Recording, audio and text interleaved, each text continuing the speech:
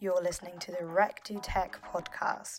We connect the tech thought leaders across the globe to deliver content that allows you to make better career and hiring decisions.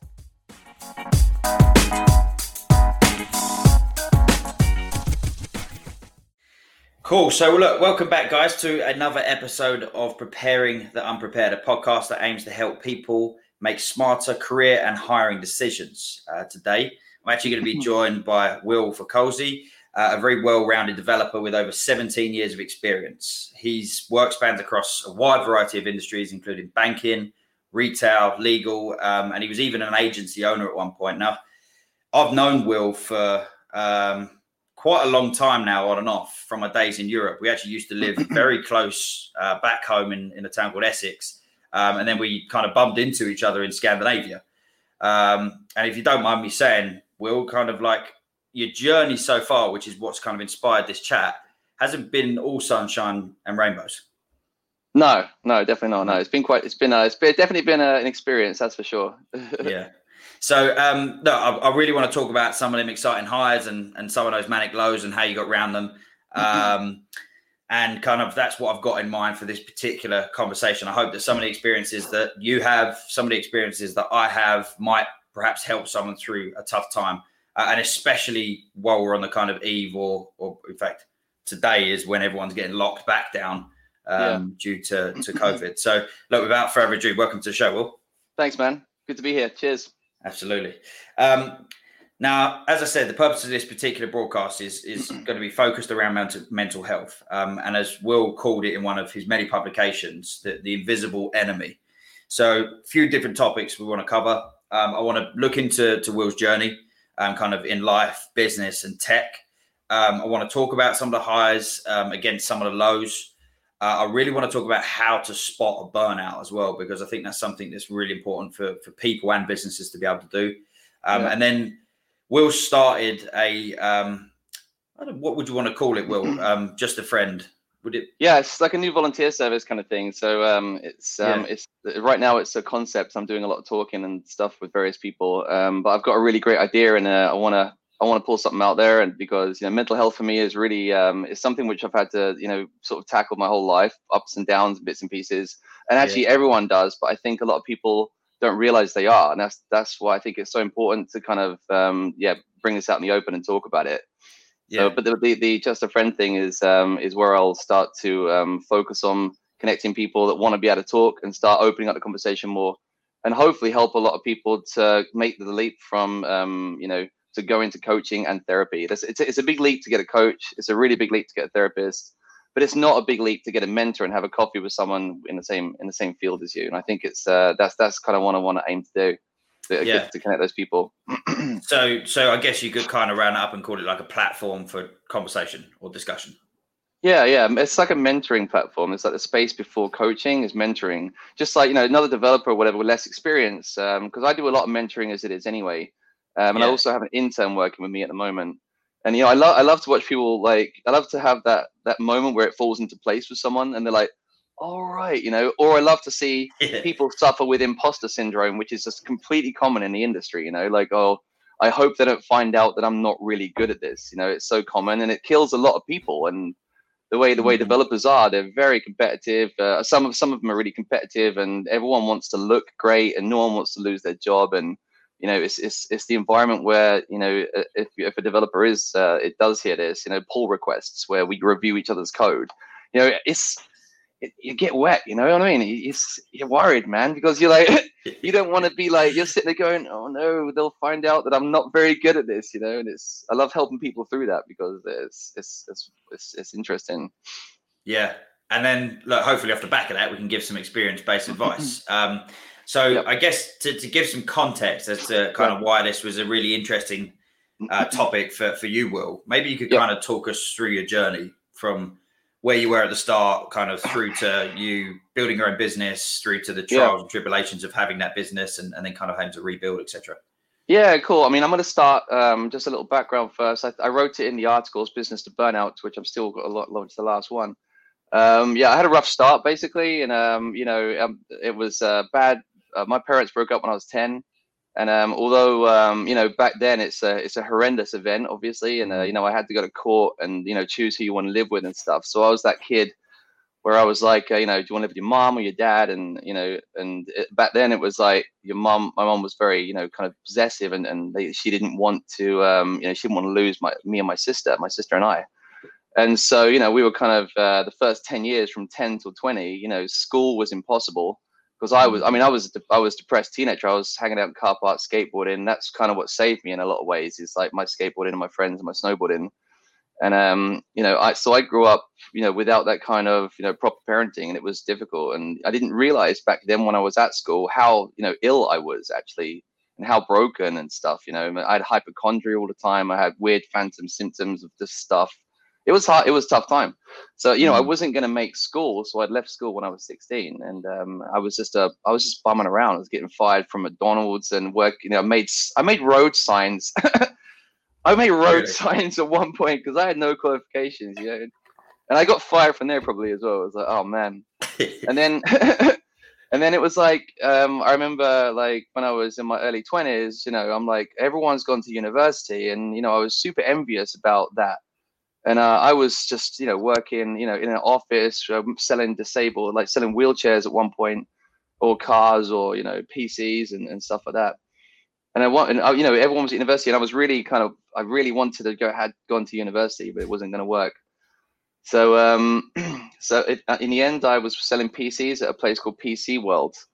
And I've already been starting to learn, you know, programming, just because I'd made a decision, like, I'm going to get out of this hole and I want to just do this, right? And so I was working at Homebase as well at one point, like Homebase, PC World. But like nostalgia, remembering all of these these UK-based stores. I know, right? Yeah, brilliant, mate. I could sell you a tin of paint and a PC, man. I could, honestly. But then, so I remember selling a PC to someone who had an insurance company, and it was the very, very first job. And I said to him, "Yeah, I'm selling PCs, mate. You know, you want a bit of insurance with that and whatnot." And he said, "You seem like a smart guy. What are you doing?" And I was like, "Well, I'm actually learning how to program." And he offered me a job as a junior at the insurance company, and they will train me up. So I left PC World like quickly, and then like jumped in there. But you know, still I wasn't really, because this is about mental health. You know, I look back on it, and I was so insecure about imposter syndrome, because I'd gone from, you know, being a retail guy, and I'd gone into like this profession, this career I'd never even thought. You know, I never knew what it was like to be in an office and have to make something. You know. And so it was hard, but I also didn't feel like satisfied, because it was on an industrial estate in like Leighton, and I was like, oh no, I had more going on. I know Leighton. I used to live in Langdon Hills. Did you? Yeah. I won't say the name of the company, of course, but it was near the PC World there, funnily enough, which is why I connected with the guy. Yeah. But yeah. I don't want to, like, this is obviously it's about making light of bad situations, but there is something to be said for feeling slightly depressed living in Leighton or being in Leighton. Yeah. You got to get out. You just got to get out, man. There's no two ways, right? There's long roads. Yeah. But, the buzz of the A127. Nice. So I went to London. So I was with this girl, my ex-girlfriend I was with for 5 years, right? And I was so ashamed of myself working in the Homebase and PC World. And, you know, I knew I had a lot going on, man. I just felt like there was more, but I also started to realize that I had an unfair start, right? And I'm not, if everyone who knows me, I know I'm not a victim, right? I'm not that kind of guy. I'm really positive all the time, right? And I just knew I could do it. I was like this naive, you know, like over-enthusiastic guy. That's I'm going to be a web developer. That's the end of it. You know, that's how this is going to work now, you know? Like, and so, yeah, I did that. And I remember applying for jobs in London. Like, if anyone hears this, you know, from the colleagues in London and stuff, I know there's like James and all the other guys. They'll be like, "Oh man, Will totally hustled us. What an asshole!" Like, well, sorry, I shouldn't swear at you, but in the end, I was like, I go to interviews, and I wrote about this called the Monkey Island interview technique. And if you ever played the video game Monkey Island, there was a bit of where we have a sword fight, right? But it was never about the swords; it was about the wit. So you had to cuss someone, and then a retort, right? And if you learn all the cusses, you had to learn all the retorts, and then you win the sword fight. So I would go to interviews, and someone would be like, "Yeah, welcome to the interview. Like, what's JavaScript? Tell us about like prototyping or something." And I'm like, "Prototyping, whatever." And I just let it be the end of it, you know. I go home, be like, prototyping. I go to the next interview, they're like, what's prototyping? I'm like, oh, well, that's about, the inheritance market. And they'd be like, tell us about encapsulation. I'd be like, whatever. See you later, mate. And then go back, learn it. Yeah. And then I'm never going to get a job again, Alvin. But but I read a lot. I did a lot of reading, man. Like, this is what I was doing. I was like, I was learning the industry from, like, and there was no really code places back then in early 2002, whatever, or 2003. So I was learning and talking to friends and HTML and bit CSS, and I didn't know what the industry required of me. So the interviews were like, and I wasn't bothered about not getting the interviews, because my strategy was to get the interviews, not to pass them. And but anyway, that was how my career kicked off. And then a guy who now is this like CTO of the Financial Times in London, really great friend of mine. He was the first person that really gave me a proper development job in London. And I was there for 2.5 years or 3 years or something. And that was like my university in a way. And that was how it started. And then, just carried on and on. It's crazy because your start, to be honest, wasn't dissimilar to mine. Really? Yeah, my parents split up. I was a little bit older. I was 14, 15 years old. But it was right on the eve of my GCSEs. Oh, and, right.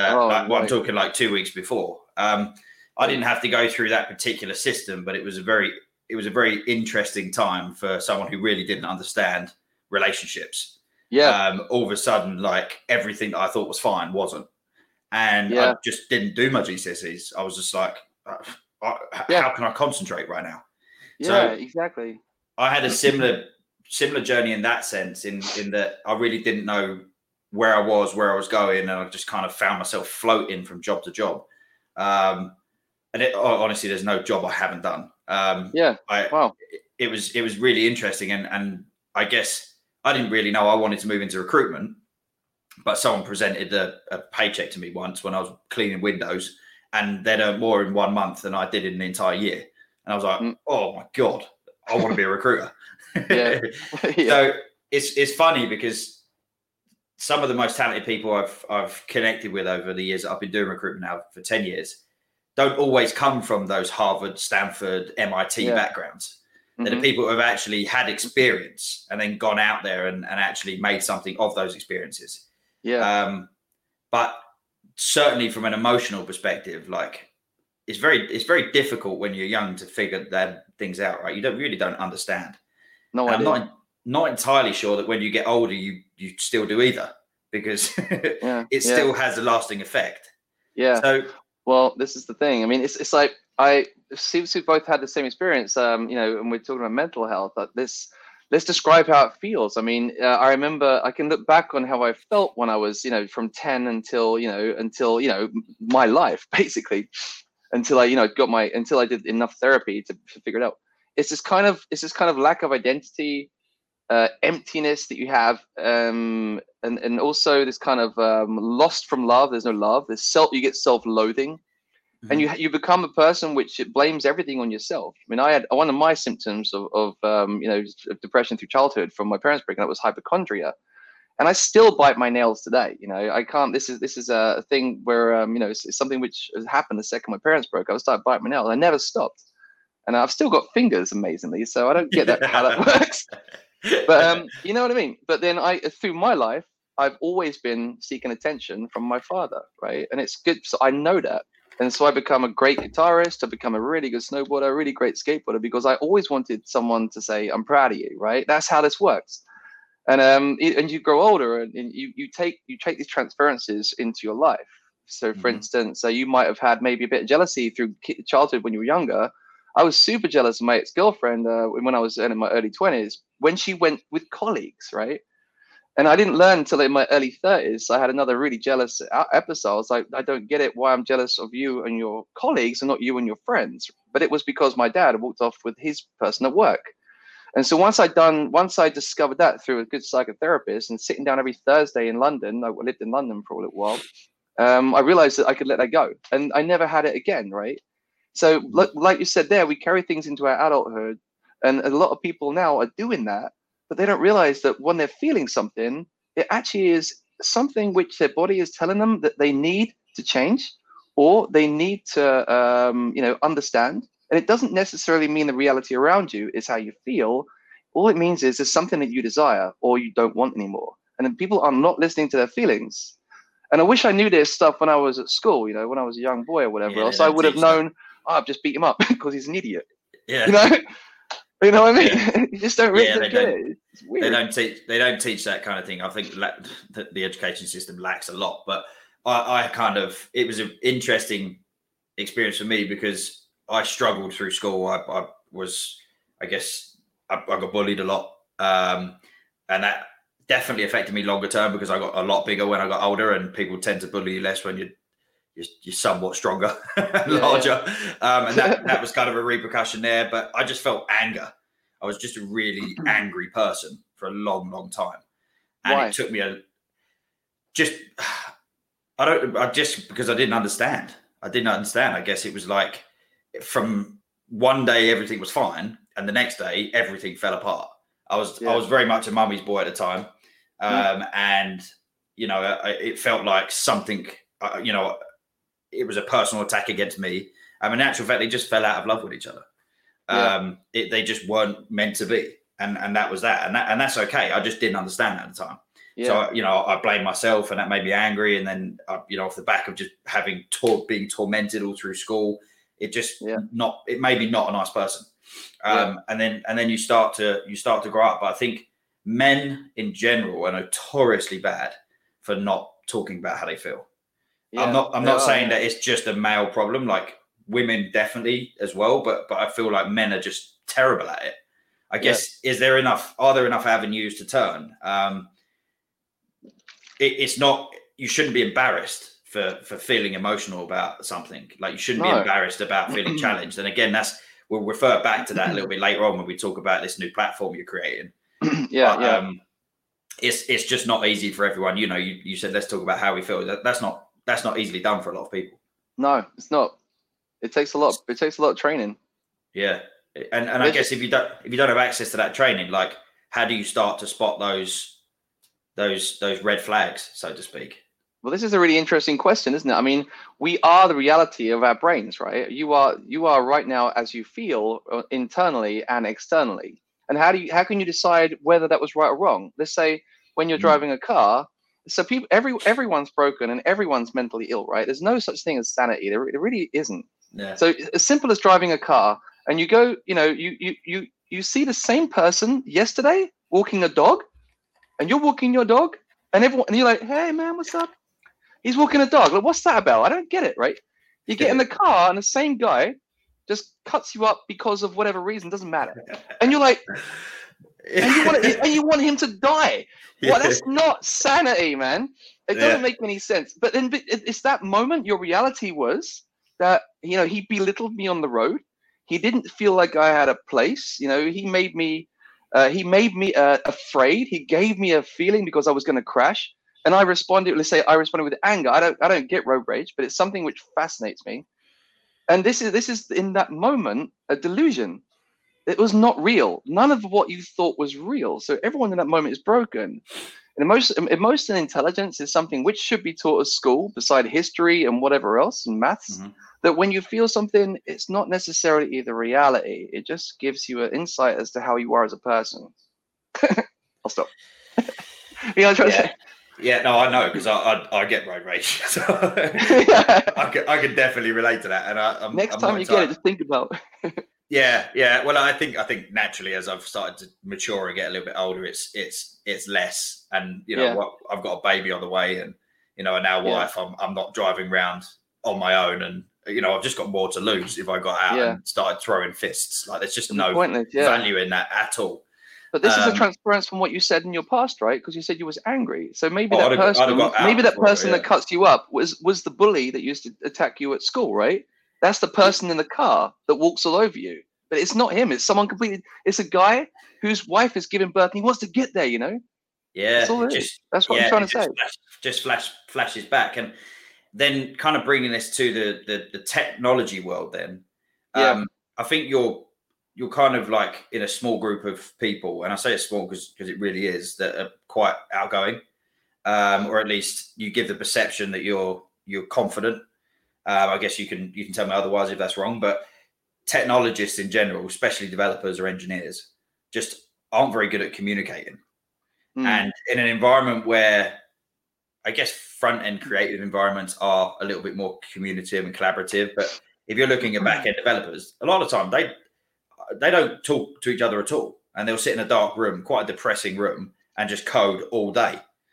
And they're starting to build these emotions, and they don't really understand them, and they don't really know where to go with them or how to talk about them, and they slip very, very quickly into a depression. Yeah. I'm keen to know about your experiences, because you've taken on a lot of pressure. You've tried to build your own business. You've got people reporting into you and expecting a lot from you. What kind of happened there? What was the journey there? So going back onto the developer thing, I mean, I'm writing an article at the moment called "How to Be an Empathetic Developer," and there's a couple of things. One is imposter syndrome. It's a sickness in the industry. Let's say I suffer from it for sure, because I started off, not being a trained developer at college or university, right? So I had heavy imposter syndrome. Any moment now they'll discover that I'm a fraud. And that creates arrogance, that creates anxiety, depression. And a lot of people have this. Like, I speak to people all the time, and it's something I like to talk about with them.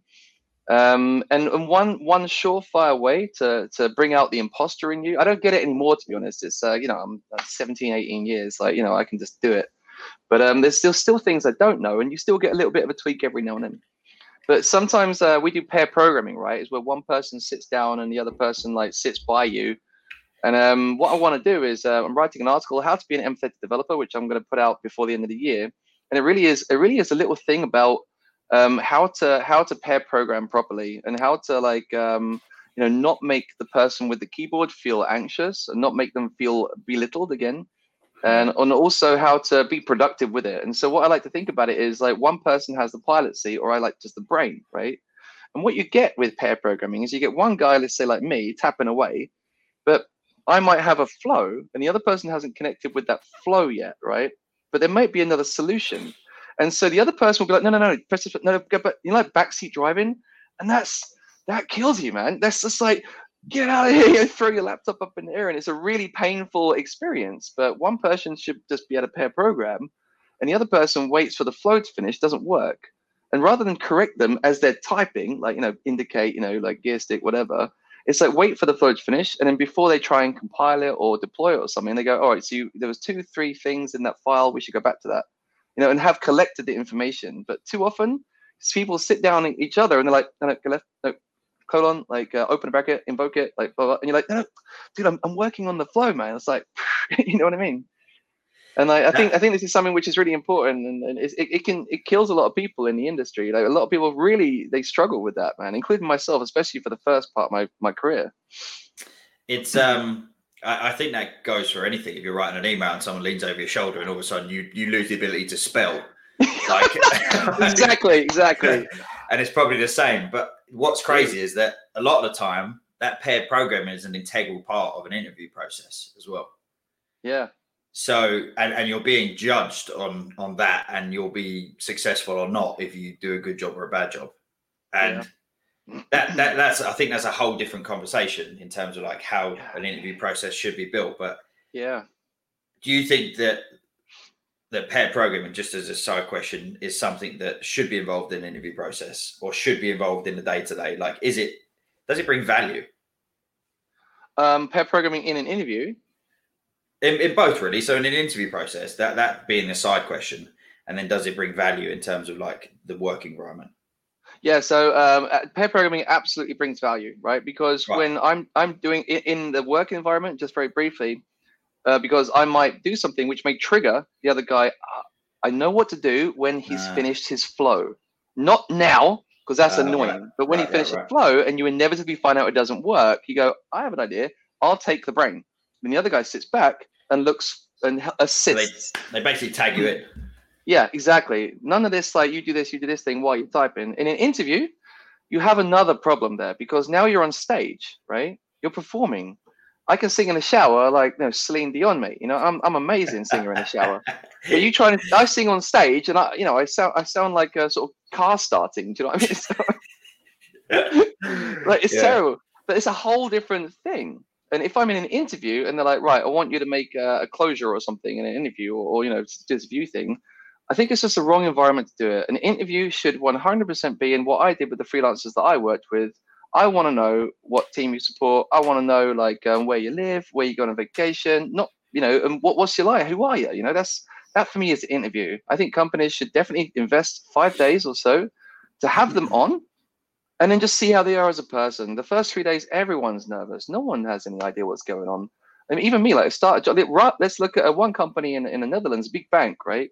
They don't pay you for 2 weeks, because that is notoriously that period, and it's awful. I don't know why people do it, but I work for them as well. They don't pay you for 2 weeks. The first 2 weeks are see you later, mate. I'm not going to pay you because they're just a waste of time, which is just completely balmy.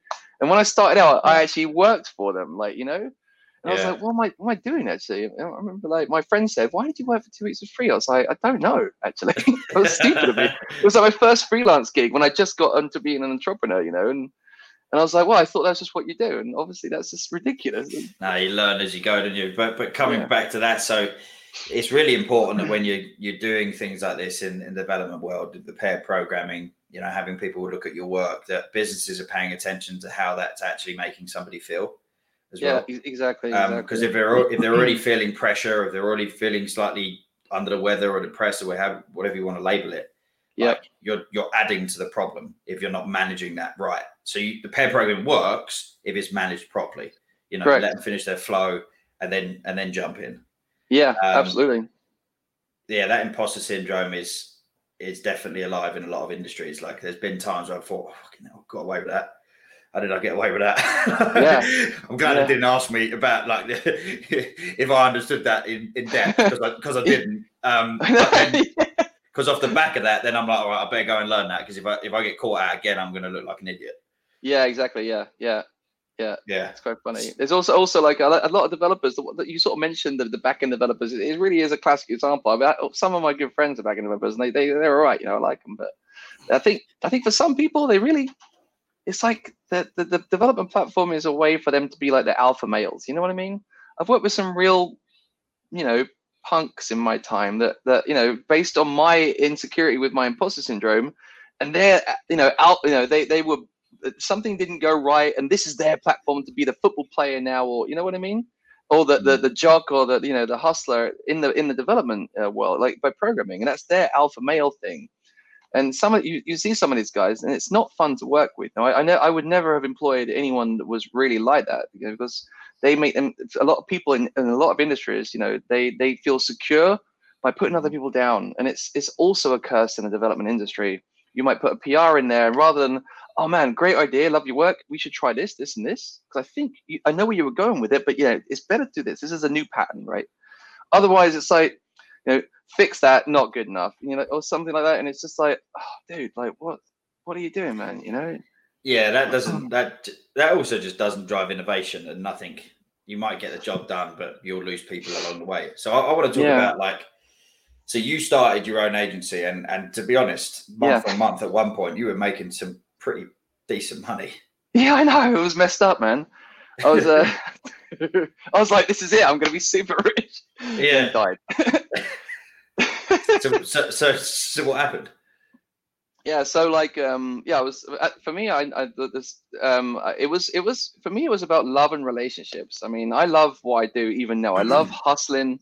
I'm building back up again, and I love finding clients. I love doing deals. I jump in a van one day helping someone move house, and by the time I got to the new house, I'd already signed like 60,000 or 50,000 deal for 3 months or 4 months, whatever it was. You know what I mean? Yeah. And it was just, I love this communication. I love the clients, and for me, it was about really delivering what the clients want. But I love networking as well and communication. I loved working with the freelancers. So that the agency was born just out of the love of all I want to do is build stuff for clients, MVPs, prototypes, bring them to investment. Someone gets a 2 million seed investment, build that, and then work with all my buddies. That's the end of it. I mean, it sounds too good to be true. And I got that. It was great. So a lot of the money I was making, of course, was because, I'm paying freelancers, between 6,000 and 12,000 a month or something. So it was these great deals and things. And I loved all that, man. It was great. And yesterday I was working in a co-working with 5 of my friends as well. We're working on different projects, and the same project which I'd also got from Berlin to bring to here.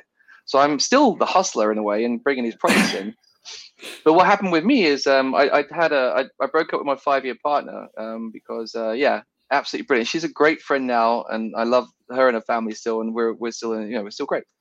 But after that, I then was kind of, it hurt, right, and it sucked. But then this is like when I was doing my business stuff, and then I started a new relationship for a year and a half with a girl that was like incredibly it was very toxic from we didn't connect properly, but because I knew and I loved her and I knew I wanted to maintain it, I knew I wanted to help her and help the relationship, I like stuck it out for a year and a half until it was unbearable. And then amongst this, I'm still doing business and deals. I was exhausted. I look back on it. I was just gone.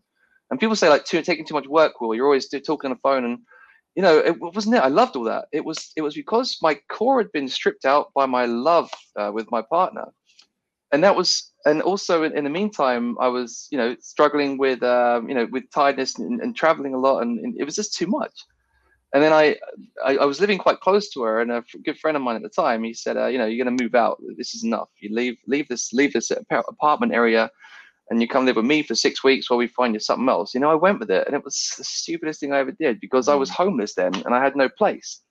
So then I was just down a bar, almost every other evening, just like cooling my anxiety. Like, oh man, that was the negative coping strategies then come in. And then you start drinking too much and you don't sleep anymore, and then you just hung over, and then you go out on a Friday, and and it was like, and then that was the start of the burnout for me. And I'm still trying to make money. Freelancers I'm paying, and everything that I love become a really big problem. Yeah. And talking to clients, I didn't really want to do it. I was writing these proposals, and I look back on them, they're like rubbish now. I'd lost my magic, man. And it was just terrible. And then as that carried on and on and on, I become more, like suicidal in my mind. You get the suicidal thoughts when hope is lost. I wrote about that. And, all this stuff. And then you just fall into this pit. And when you're there, someone says to you, I think you're having a burnout. And that's eye-opening. You don't want to get there. That's a really, really dark place, and nothing makes sense. And none of your friends know what's going on. So they start walking away. And then you're being abandoned. And then it's just, not because they're bad people, because no one knows what's going on, right? And it's dark. It's a dark place. And then I managed to just strip everything down and go to Berlin and get a freelance job and just get back on my feet again, and it's crazy, man. It's a crazy world. With that being said, like, where was you at the time? So you went to Berlin. Was this in the UK? Oh no, this was all in the Netherlands, in Utrecht. Right. So I've experienced moving to several different cities, and every time you move, you don't know anyone. So you've got all of this going on, and then your friends you might not have known for long enough to be able to have those conversations with. Yeah, maybe, I see it a lot here as well when people I place who are like not in New York City, not in San Francisco, not in Boston, and then they move from another state to the city with a great job. But actually, one of the things they just don't account for or think about is the fact they don't know anyone. Yeah, and it can be a really lonely place. You could be surrounded by great people, going out all the time, having great dinners and meals, and living in a beautiful house or apartment. But loneliness is real, and it's really difficult. So amongst trying to take all of that weight on your shoulders, and then not really having somebody to turn to, your friends. I mean, I assume they were friends from home or friends in the Netherlands. Well, so the timeline is in 2011 or 2012, I moved to the Netherlands, and I had my burnout in 2018. So I already had a really established group of friends there. So I was not alone or anything. I mean, but the point was, it took a long time to kind of slide down that slippery slope, and a lot of people don't know what's going on. And then you might pick up other friends and stuff on your way down that you didn't really want to hang out with, and it's like I said on my article was like, it's like you get submerged in a submersible. You're just smiling manically on the way down out the window, and everyone's like, well, what's happened to Will? And then you just these other people who are also low, let's say low self-esteem, or also in a part of their lives which is difficult, and they're the ones that latch onto you when you go down there, right? And this is not because we all go up and down, of course, and we like to hang out with people that we can egotistically, feel that we're comfortable with, of course. Mm-hmm. And then you start hanging out with new groups of friends, and then you become kept there. You know what I mean? You're like, what's going on, man? You have to kind of strip it. What I did recently was I went minimalist and just stripped the whole thing back, and just I had to let go of everyone and everything. Like when I was in Berlin, even clothes. Now I only have 7 t-shirts, 7 nice t-shirts, a jacket, and I just went full minimalist. I had to strip the whole thing back so I could find who I was again, learn to be by myself, and just crack on with my career. It's all good, but it's definitely a journey. How do you take that first step though? To kind of stripping it back, because if you don't know where to start, how do you know what to do first? Yeah, it's interesting because once I realized I was in a pickle, let's say, I was like, in a mess for any of my American friends. Yeah. Oh yeah. Yeah. Exactly. So once I learned, I just want to describe a little bit how it feels. I mean, it's the first thing that goes is your identity. You lose your identity. When you're in a burnout, you have no sense of place or self in the world. That's gone. There's a core which just is gone, like almost like when mom and dad broke up. That's gone. You're susceptible to anything and everything, which gives you attention because you need that, because you need love. You need someone to say it's going to be all right. And you're confused and bewildered, and everything's insanity. It's really crazy. So it's like once all that happened, you have all these attachments to things like your apartment and the furniture, and also the friends that you've now obtained, and the other guys that now don't know who you are anymore, or they've kind of walked away because they protected themselves, I think. Yeah. And then I went to Berlin to get a freelance job because, of course, money was becoming a problem at that point. And, it had been a long time since I'd been like, hey, all my proposals were going flat and I had no energy and I was exhausted. Yeah. And I was in Berlin, and I was just like, I brought all my wardrobe, and I started getting rid of my clothes. And it just felt like every time I got rid of something, it felt like a weight was lifted, to the point where I actually sold everything in my apartment. I loved cooking very much. And I sold almost my TV, my couch, and all the stuff that was in my apartment, really great stuff, for like 1,500 euros. I was like, to the new person in there, I was like, do you want all my stuff? Give me like 3,000, I think I said at first or whatnot. She was like, that's too much. And 2 months down the line, I'm leaving all my clothes and things in Berlin, on the streets. There's a homeless guys running around with like, Armani things, and like nice trainers and stuff. I was like, my man, give me a high five. But then, I remember I left like one of my last bags. Like I was wearing leggings. I like wearing leggings from time to time still, and it's like I had all this stuff on the street outside in Berlin in the Schönhaus, LA. And I went out there the next morning, and it's just all over the Schönhaus, LA, this big road, and like I've got my underwear, my leggings. I'm like, oh. I'm like running around. I'm like 40. I'm like running around picking all this stuff up. Like, who's done this? It was meant to be for the homeless. And but the more I got rid of, I recommend it to anyone that feels like they're really struggling and they want to recover, is absolutely minimalizing is wonderful. And to strip it back to now in my life, all I own, other than the guitars and my snowboard, is everything goes in a 45-liter bag. Shrink wrap clothes, it's all there, right? One pair of shoes. When I buy a new pair of shoes, I give it to a homeless guy. Wow. If I buy anything, if I buy a new jacket, this goes straight to a homeless guy at the station. It's just it's just constantly recycling, and I don't have any stuff. This is my ex-girlfriend's apartment. She's got more things in his closet than I own, like, in my life. It's crazy. But it feels so good, and it's not wasteful, and it's a lovely way to be. I don't even own a car or nothing. I got nothing. It's just amazing. Yeah, I can again side with that feeling, because I just moved house, except I kind of had a slightly different mindset. So I moved out, and the guys who were there bought all my stuff. So again, almost identical thing. But it was partly because I didn't want to move it, and it was partly because I kind of wanted like a fresh start. I wanted to be able to like just rebuild. That's it. And it was really liberating. Liberating is the word. Exactly. Yeah, it was difficult. Like you said, when I left, I was like, oh, I could take that with me. And I was like, no, I've sold it. You can't take it back now. They paid you for it. Yeah. I was like, oh, okay, cool. Get out with it. Like, under your jacket. Stealing my own stuff. But yeah, it was liberating, and to strip it back and have a fresh start. And there was it's partly because obviously I'm now building my family, and I kind of wanted it to be ours. Yeah. But there's something you've gone to the extreme now. I'm not entirely sure if I'll be ready to live out of a rucksack just yet. Yeah. But there is something to be said for lifting that weight, and there's lots of different ways. There's lots of different ways you can do that, and maybe this isn't the right thing to promote here, but I used a meal prep service for a very long time. And I can't tell you how much clearer my mind was when I didn't have to worry about what I was having for lunch or what I was having for dinner. It didn't cost me anymore. It was being prepared, and it was partly for fitness as well. But just lifting that weight or that thought out of my mind. Like now, I guess you don't, when you get up, you don't go, what am I going to wear today? Like I can spend 20 minutes wondering what I'm going to wear, then go upstairs and work from home. Yeah. It's like no one sees me outside of when I do these podcasts. Why am I worrying about what I wear? Yeah. So if you remove some of those just unnecessary thoughts, for some reason it just makes things easier. Yeah, it is. It's amazing. Yeah. I remember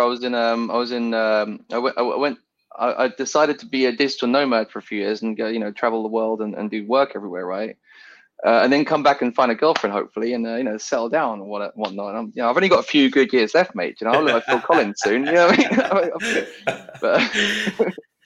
But it was hilarious because I'd gone through this burnout and then recovery and then financial recovery and then all this cool stuff, right? And then when I was I went to a place called Neustrelitz in North Germany, right? And it was my ex-girlfriend's family's house. 2 weeks there in March, right? And then again, I'm going to go to like, I don't know, Bali or something. Who knows? Oh, no. I was going to go snowboarding for 2 months and then do my project in the Alps. I'm a snowboarder for 25 years.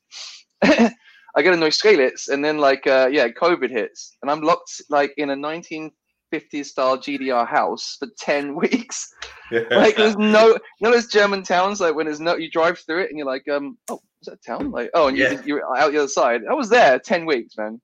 And they hated me. And, it was like, because I was like this foreign guy.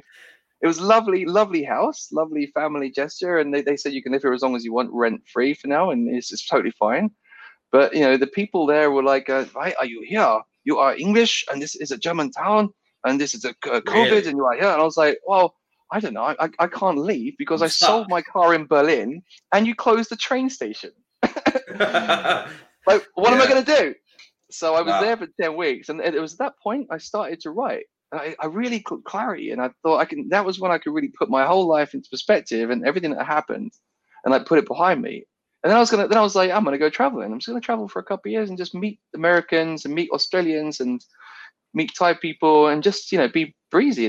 But then COVID hit, and it was like hilarious. I was like, really? I want to be a nomad now, and this happens. Like I think everyone's got this plan-breaking story with COVID. It's like it's crazy. Nice. Got a nice little comment there. Oh, yeah. That was Shanti. Yeah. There you go. I thought I'd throw that in there. Thanks, Shanti. Cheers, mate. So I think I'm keen to know about this platform you've created because, again, not just and I keep bringing it back to males have a real difficulty expressing their emotions because I actually watched a video of Mark Gainsford, who's also another agency owner. He's seemingly all over LinkedIn. And last year, or maybe the beginning of this year, it must have been last year because he went to a pub. He basically very openly said, look, I'm doing this video because I've realized that I've hit a certain age and I've got no friends. I've got no one to talk to. I've got no one to kind of bounce off. I've got no one to have fun with. And he joined this kind of like, I guess, group of guys that just found themselves in a situation where they didn't know how to make friends, and they went to a pub and he went and had a great time, and it was like it was really nice just to see someone go, do you know what, this is difficult, this is really difficult to do, and the longer you leave it, the more difficult it gets. So I feel like the idea behind your platform, correct me if I'm wrong, but it's similar in the respect that someone's going to be able to come onto this platform, have an area where they could perhaps just have a chat with you. It doesn't have to be about how they feel. It could just be generally talking to someone that they haven't had the chance to do for whatever reason. Yeah, exactly. I mean, I love mentoring people. I love, like I said at the beginning of this meeting, that I love to just I love to connect with people, right? I love to connect because I didn't get that as a child. You know what I'm saying? And I love to make very close friends. And in the industry, I feel very sorry for people that struggle. And since my burnout and everything, now I'm 40, right? And I've got a lot to give back to people by not just saying you should do this and you should do that, but just like I say on Just a Friend, is just to listen.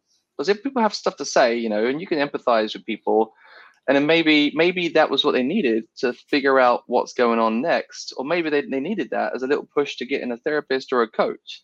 So what I want to do with this is I'm just doing it myself for a couple of months as a pilot. I'm already making the platform, but I don't want to make it a platform where people can instantly get their dopamine, like nowadays Tinder and Hit, and I want people to actually have a coffee, or a call, and it will be, to start off with, just me and a buddy of mine who were making everything, just so people can, like, I've got an interview next week, or I did a pull request and it made me feel bad, or I'd like to learn this code in React or Vue or Angular or something, and I want to just talk about it. And I have a meeting with them next week, and I'm going to donate 3 to 5 hours every week for 3 months minimum for now, or 2 months, and just to listen to people and just just help them along. There's a lot of 25-year-olds, 30-year-olds, maybe even like 40-year-olds that just want to talk to someone outside of their circle, that's had experience. And I say experience-based advice because I'm not a coach, I'm not a therapist, but I have experience, and I like to mentor people. I like to say, well, maybe in an interview, you could be like this, or maybe with your colleague, you could take him for a coffee, and just listen and that sort of stuff. And the future, of course, will be a nice way for other freelancers to connect with people. And but that's all top secret now, of course. So I want to put that out so that we'll be hearing about that over the next few months. The new business idea, absolutely. But the heart and soul of it is people in the industry now can mentor people that have less experience in the same industry. And that's a nice platform for people to connect like that and give people help. I think it's definitely an interesting platform for freelancers because naturally they move around, right? So to build a relationship with a colleague that in 2 weeks' time you might not see again because you'll be on another project somewhere else or in a different country.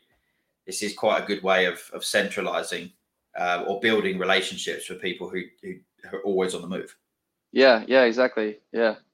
But also say someone has it could be also, it could be a platform where you could talk to businesses too, and freelancers or it doesn't necessarily have to be freelancers. Could be also someone that's just a colleague, right?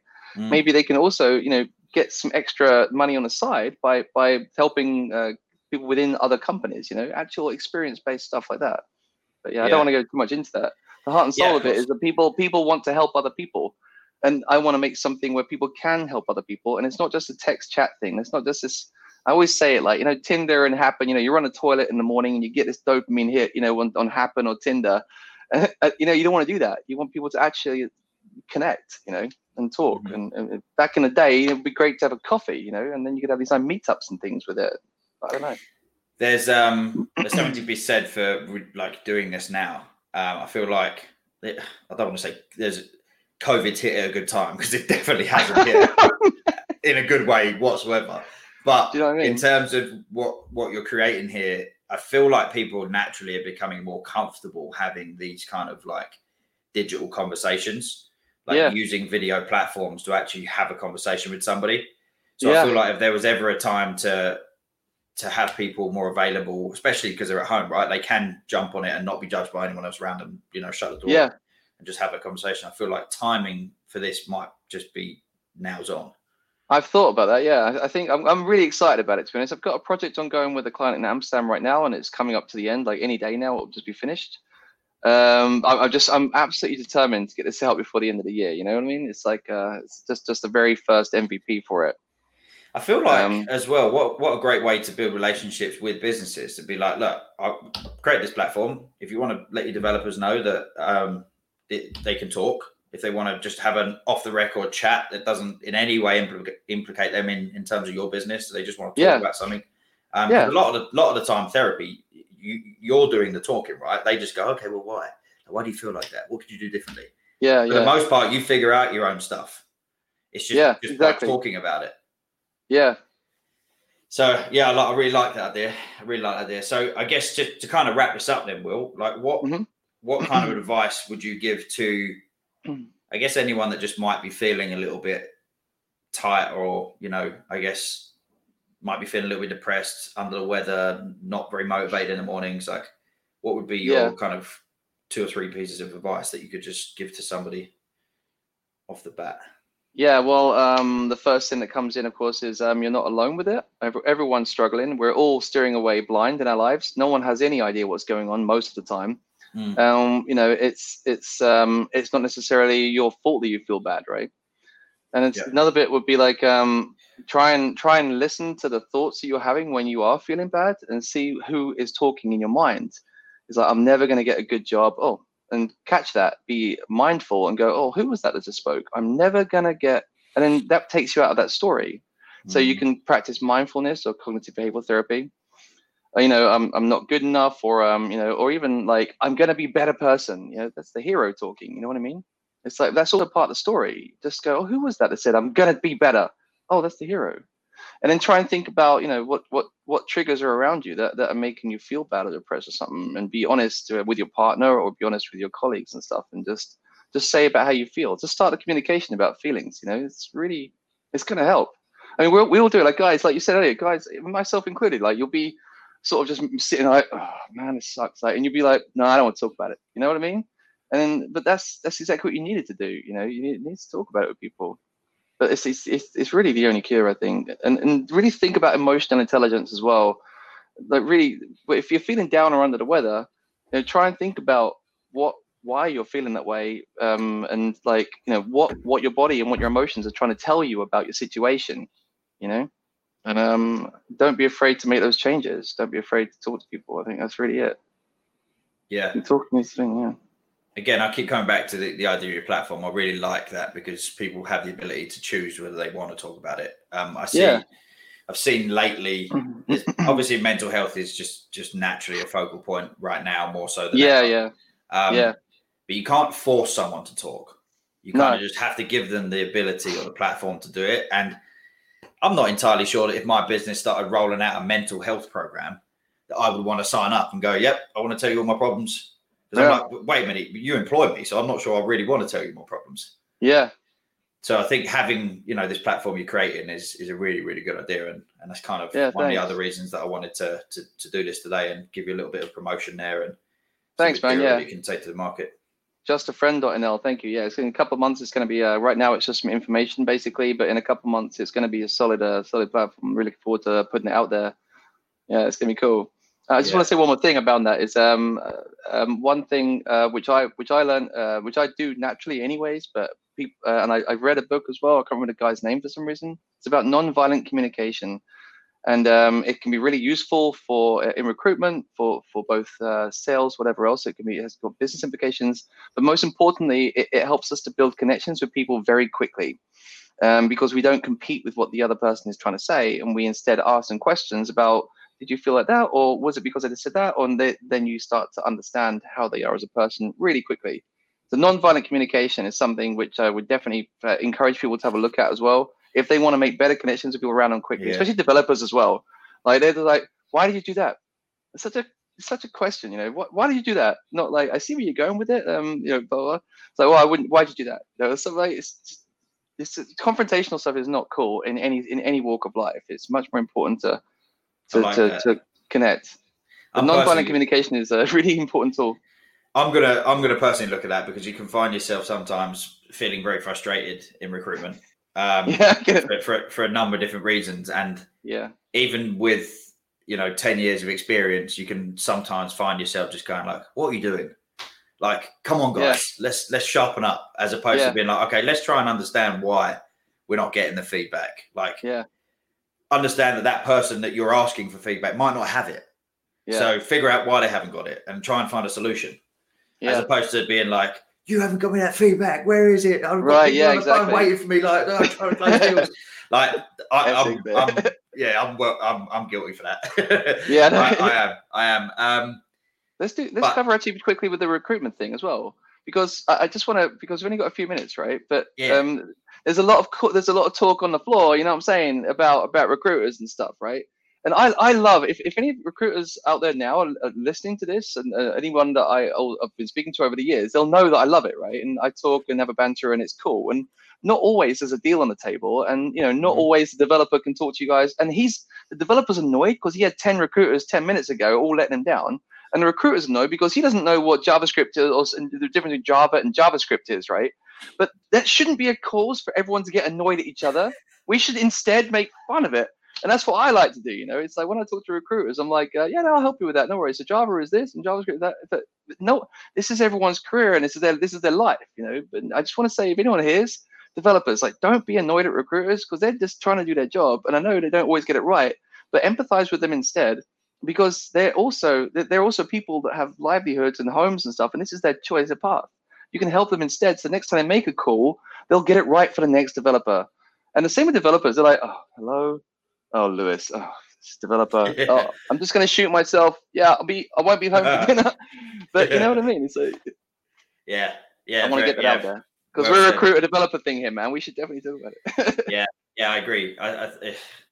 It's funny because I've been building a list of I guess guest speakers that are going to specifically talk about a technology. So I'm basically going to have a library of short form videos that if a recruiter goes, well, I'm not really sure what JavaScript is, they can watch a 3 or 4 minute video of me asking a JavaScript developer a stupid question. So basically the idea is that it's okay to ask stupid questions. I'm going to go, well, what's JavaScript? Well, how do you use that? Questions that people might be slightly afraid to ask. And we're not all experts. We're really not. Like, you don't have to, as soon as you label yourself as a recruitment expert, you kind of silo yourself into you having to know everything, and it's okay not to. And it's okay to ask seemingly stupid questions because it will just improve your next conversation. And always try to leave that situation better off than you did when you started it. Exactly. I think there's something to be said for that. Just sharing knowledge and just being okay with it and, being pleasant while you're doing it. And back to the road rage thing as well. Like, wouldn't it be nice if when we did do the road rage thing, we're like, it's like, I'm glad that one of us, because everyone makes mistakes. No, of course. I'm glad we're both alive. And what's JavaScript? Like, you're an idiot. But no, actually, like, I can help you. It's a way that we make nice behaviors in the browser. It's easy. That's done. That's basically the end of it, right? It's finished. I'm a JavaScript developer. We make behaviors in the browser. We add behaviors with buttons and things popping out and stuff. That's what JavaScript does, and it also connects with APIs. But we can be kind about it. Just everyone be kind with each other, please, because it drives you bonkers. Everyone's just so angry all the time. Why is everyone so angry? Can you imagine getting out of the car and someone having that angle with you, and I'm like, you're getting out of road rage, and then you're like, what? Wait, you're just glad we're alive? That's what I'm like. That's what I would be so confused. I'd be like, okay, have a good day. Get back in my car and drive off. But it would change the whole dynamic, right? Yeah, it would change everything actually. If we just had that different dynamic, if we were instantly grateful for life, and rather than instantly facetious and judgmental and we wanted to kill someone, how wonderful the world would be. I mean, why are we not like that? I don't know. But I feel like you can start to make positive changes towards those mindsets. And again, really looking forward to seeing how the platform gets on. Thanks, man. Appreciate it. Openly welcoming questions on my side. I'm sure you all will. If anyone kind of sees these videos later on or listens to the podcast and wants to ask us something or, follow the articles that Will was going to be producing or has produced in the past and is going to be producing over the next few weeks or months. Yeah, there's a few more coming out. But yeah, we really appreciate the time. Always good chatting to a fellow Essex boy. Yeah, nice one, Geese. Lovely. Love it. All right. Well, as always, thanks for tuning in. I go live every Thursday, bringing different experts from the space and covering a bunch of different topics. If there's anything that you feel like isn't being discussed in the industry enough, let me know. If you want to come on the show and talk about it, like, great. If you want to talk about a specific topic, I'll go and find an expert that we can talk about it with. So thanks again, guys, for tuning in, and I look forward to seeing you next week.